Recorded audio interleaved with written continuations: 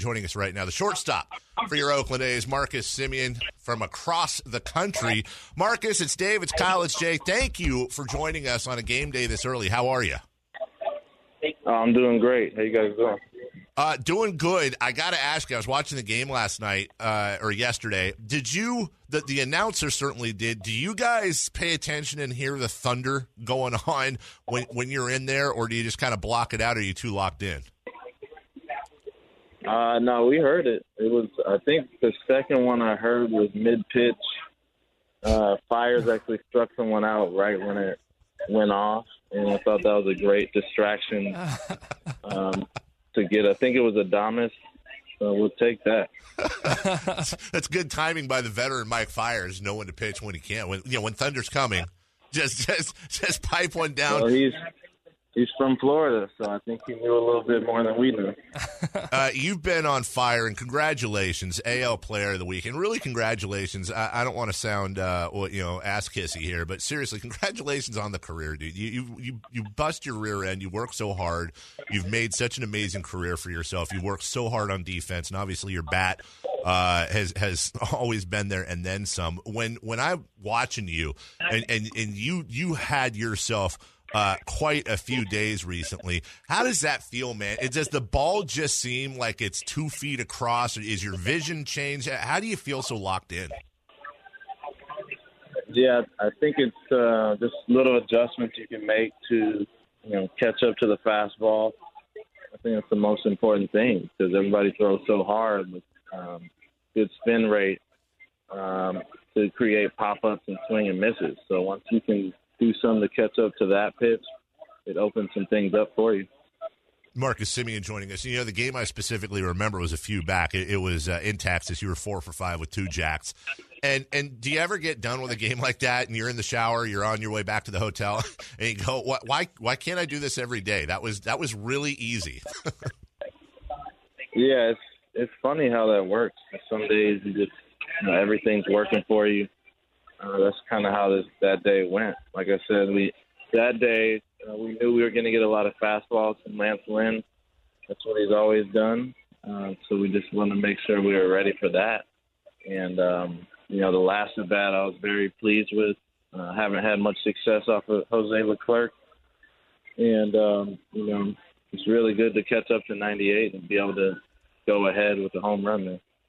I don't even think I would stand in the box for 98. No, that's no terrifying thought. Marcus, you guys have had kind of a strange road trip. You got into Texas really late. You had the doubleheader there, and then you had some plane troubles trying to get into Tampa, but still you find yourselves with a chance to split that series here and finish up a good road trip. Does that kind of stuff distract you guys at all? Like when you have plane troubles and you're getting in late, like how long does it take to kind of recover from that?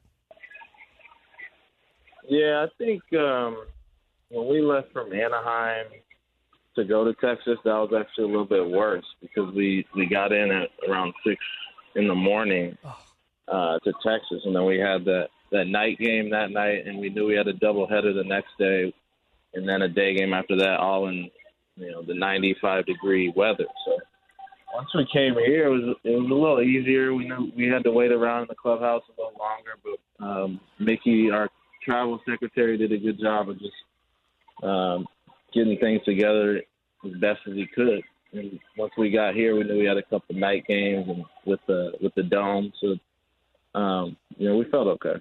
Speaking of Mickey, I saw the picture, the card with the ladder hanging out, and the tail all goofed up that you guys got him, or that was put together for his birthday, and that's one of the things I truly love about you guys, and have always really loved about the A's over the years is you guys could be 50-20, or you could be 20-50, and it always seems like the locker room, no matter what the adversity is, it always seems like the locker room is just cutting it up and having fun and always having good chemistry. Yeah, I think that's important. And we've got a good group and guys who want to have fun. And I think that's the most important thing. We always keep it loose and spend a lot of time together off the field. Our clubhouse in Oakland is different than most clubhouses. It's a little smaller, and it forces us to spend more time together and get to know each other that much more. So I think that has something to do with it too.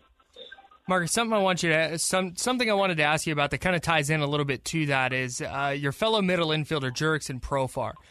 You had some defensive struggles early in the year. You worked your ass off, and now you're one of the best defensive shortstops in the league.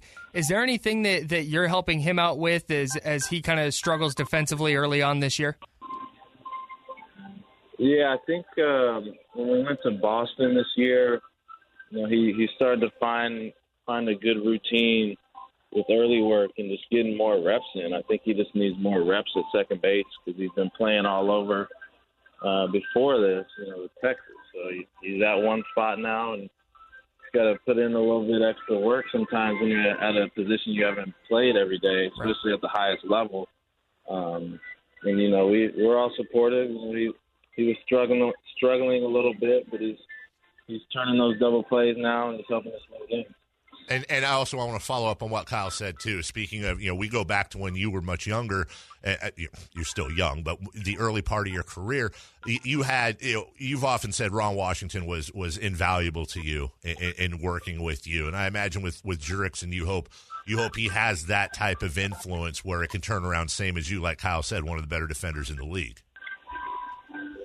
Yeah, I think that between Matt Williams and Al Padrique, Matt Chapman, myself, Matt Olson, Chad Pinder, we all have conversations on what we need to do to get better and what things work for us.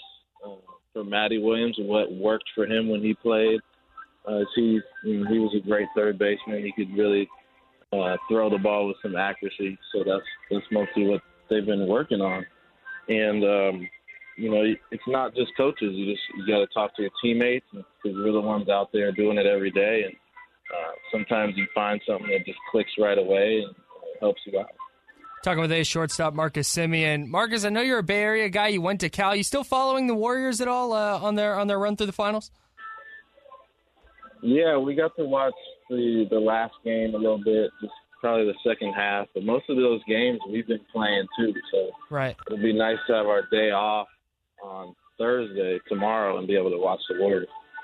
And we're having a fun interview here, and I'm certainly not trying to put you in a corner. So I want to keep this really light, but we're a couple of dumb sports guys. You're a professional athlete, and obviously you are aware of Kevin Durant and the controversy, and should he have played or should he have not have played.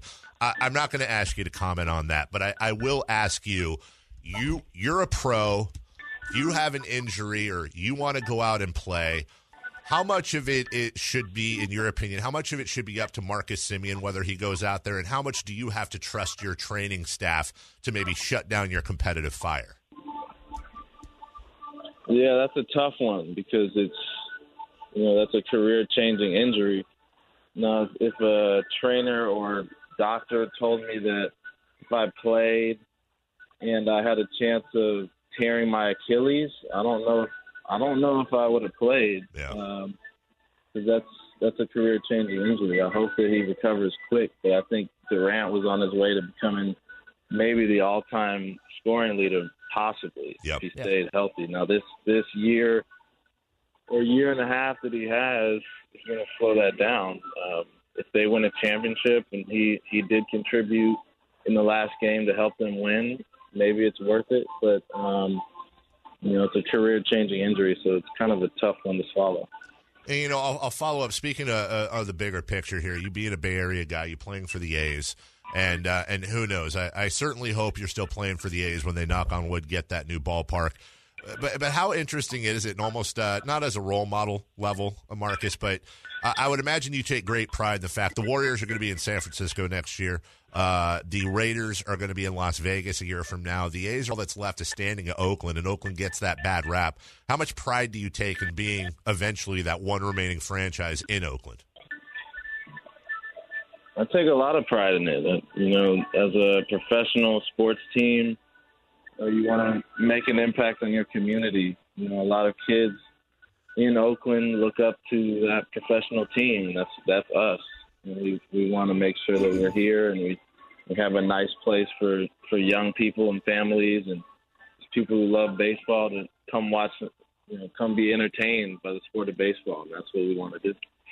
AL Player of the Week, Marcus Semien, also Oakland A's shortstop, joining us right now. Marcus, I got to ask, I'm pretty sure this is your first Player of the Week award. Is there something that your teammates do for you? Do one of the veteran guys take you out for dinner, or have they been ribbing you, giving you a hard time about it? Like, was there anything that goes on in the locker room when you win something like that?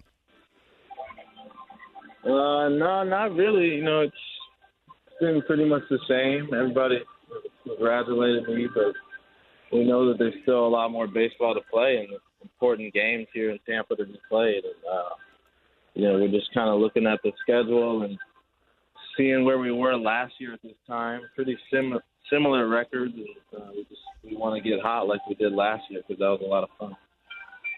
You mentioned last year, and I wanted to ask you about that. Is that something that you guys are now looking back on? It's mostly the same group as a season ago. You're looking and going, guys, we made a run right around this time last year. Is that something that you guys are able to draw confidence from?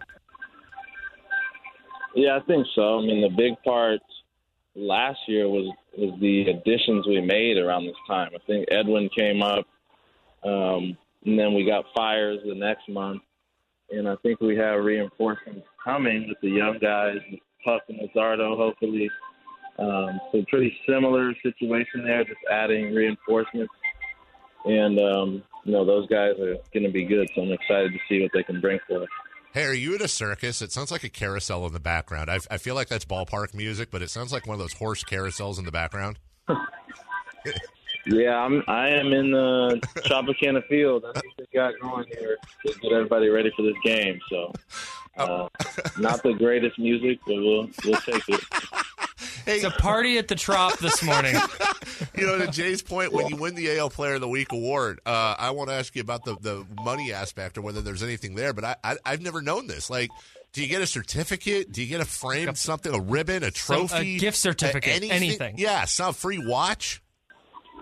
Nah, man. Nobody. If that's supposed to happen, they haven't told me. I'm gonna ask. As of now, just I've earned more off-speed pitches this week. Right. Probably that's the only thing I've gotten. Yeah. Do you introduce yourself as "Hello, reigning AL Player of the Week, Marcus Semien"? I would do that personally. Nah, you gotta stay humble. You try and win it again. Usually, I think that if we get all of our lineup clicking at the same time, we can go on a run, and that's what we're trying to do. It seems like myself and Chappie have been on and off. I've been off, he's been on. I've been on, he's been off. So once we get the top of the order clicking together, I think we're going to run here. You like hitting out of that leadoff spot? It's tough. That first at bat's usually it's a grind, but you want to try and see some pitches. My thing has been, if we're facing an opener, treat it like it's a late inning at bat. Like last night, I swung first pitch. But if it's a starter, just work him in, get his pitch count up, and let the guy see what he has to offer. And then you mentioned that you expect to see more breaking balls. Is that something that you kind of start to anticipate right away and try and adjust early, or do you wait to make that adjustment until you start seeing more breaking balls, more off-speed pitches? I think it depends on the team you're facing or the catcher that's catching. You always have your percentages of the guy throws, and you know that what his trends are. So I think it's more important in the hitter's count to know that, hey, he might try and flip a breaking ball in instead of just swinging all out for a fastball. Just kind of being more cerebral that way and knowing the situation so that you can put together a good quality big league at bat.